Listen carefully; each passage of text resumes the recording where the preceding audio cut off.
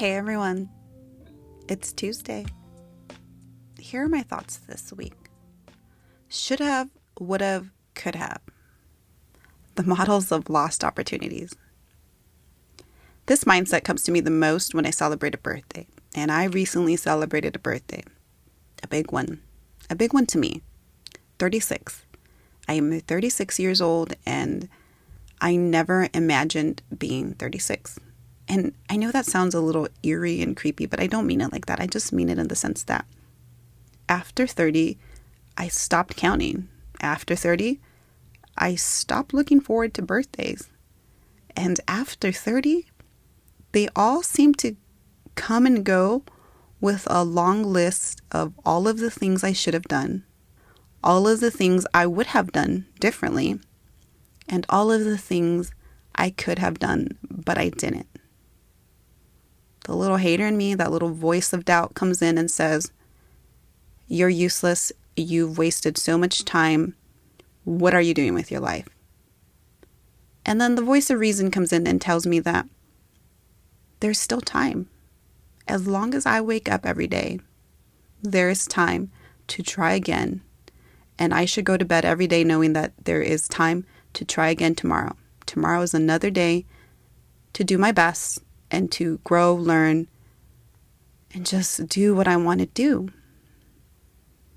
But then I walk by a mirror or something where I can see myself and I don't really recognize that person. She looks different. She has some wrinkles, some fine lines, gray hairs for sure, hair loss. I'm reminded of that with every hair wash. It just falls out now. And I feel old because I look tired. My eyes, dark circles, whatever it is you call that, they look tired. And then I start to feel tired. I say things to myself like, "You're so old."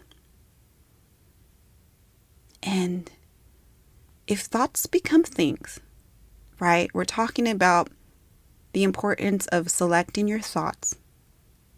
But if I keep saying that to myself, the end result is going to be a very tired, old-looking person. So I'm trying to be really mindful of that. But I'm also trying to evaluate this birthday, New Year mindset, because we also do this when a new year comes. I mean, I don't know about you, but I know plenty of people that sit around weeks, even months before a new year and make vision boards, make lists, goal lists, claim to want to manifest, and they make all of these plans for when the new year comes. And then the new year comes and they say things like, "New year, new me." But what really changes? This was especially true this year because 2020 was, well, you can sum that up for yourself. We all know what 2020 was.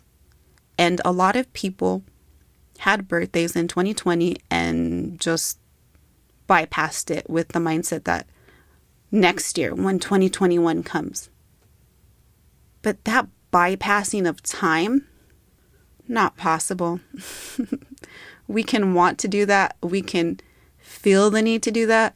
But there's no bypassing time. We don't just get to go from point A to point B. That's not how this works. We're very much in the now. And this year I realized that for as long as I can remember, I've had this terrible relationship with my birthday. When I was a little girl, when I was around, 6, 7, 8, I wanted to be 10. I wanted to be in the double digits, 1, 0. It felt so grown, so cool. And then I turned 10 and it wasn't enough. I wanted to be 13. I wanted to have that word teen attached to my age. I wanted to be a teenager. I wanted to be like my older cousins. I turned 13 and I still wasn't old enough. I wanted to be 16. I wanted to drive. I wanted a car. I wanted a job. I don't know why I wanted a job, but those were my thoughts. I turned 16 and yet again, I wanted to be 18. I wanted to be an adult. I wanted to graduate high school. I wanted to go to college. And, well, I turned 18 and, well, I was forced to be an adult. That's for sure. At 18, I wanted to bypass 18. Life was hard. I wanted to be 21, a real adult. I turned 21 and I didn't have anything figured out. I wanted to be 25. 25 felt like an appropriate age to have my life together, to have my crap together. I turned 25 and I didn't have anything figured out. 25. So the next goal was 30. I don't know, a milestone. 30, I said, was going to be big. I remember wanting to have a party. I didn't have a party. And then I wanted to travel. I said I would travel, go big. I would go to Europe and celebrate my 30th birthday in Italy. Didn't happen. I found out I was pregnant and I spent that day throwing up with morning sickness day and night.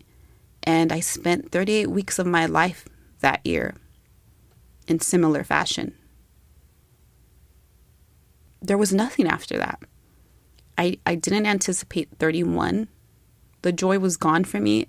The anticipation of a birthday was gone for me. And at 32, I jumped out of a plane. I went skydiving, plummeting out of the sky. If you're looking for a metaphor, you're right in seeking one, because I was a hot mess, and jumping out of a plane, throwing myself in the sky like that was the only way I could make any sense out of my life. I needed change and I needed it fast. And eventually it came. Eventually we got on that path, but it was definitely a pivotal moment in my life. 33, I survived. There are not enough hours in a day to tell you what happened that year. And we'll get there one day. I survived 34, 35. Again, that was 2020. And like a lot of us, it came with the anticipation that when this is all over. And here we are, 36, realizing that this isn't over. The life around us, outside of us, hasn't changed. And as I'm catching myself thinking of all of the things I should have done, all of the things I could have done, and I realize that for as long as I can remember, I have been waiting for an ideal birthday, an ideal moment in time. I just pass through them wanting to get to the next level. And I'm not really getting to the next level. My mind is just anxiously trying to bypass the now. I'm trying to skip over it as if it's not happening, as if it's not worthy. You survived it all. You woke up today. And as long as you wake up, you have more time to live, more time to love, more time to try again. There are 365 days in a year. Why do we beat ourselves down and fixate on the idea of getting to the next set of 365 days? Stop that. That mindset is wasting time. Being present and being in the now is saying, okay, I'm going to try something every day of the year. I'm going to do something every day of the year. Because all of those attempts, they add up. Don't take them for granted. And if you're struggling to appreciate the now, then do a little soul searching. Stop and think about what it is that you like about your life. There must be something you like or appreciate about your life. That's gratitude. And I want to say that it's easy, but I know that we all struggle with it. It's hard. Some days it's hard because the challenges of life, they can beat you down. They can truly take over your mind and feel like there's nothing to be grateful for because it's just so challenging. But there is.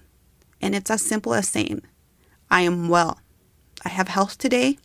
I'm alive today. I have a shot of doing something today.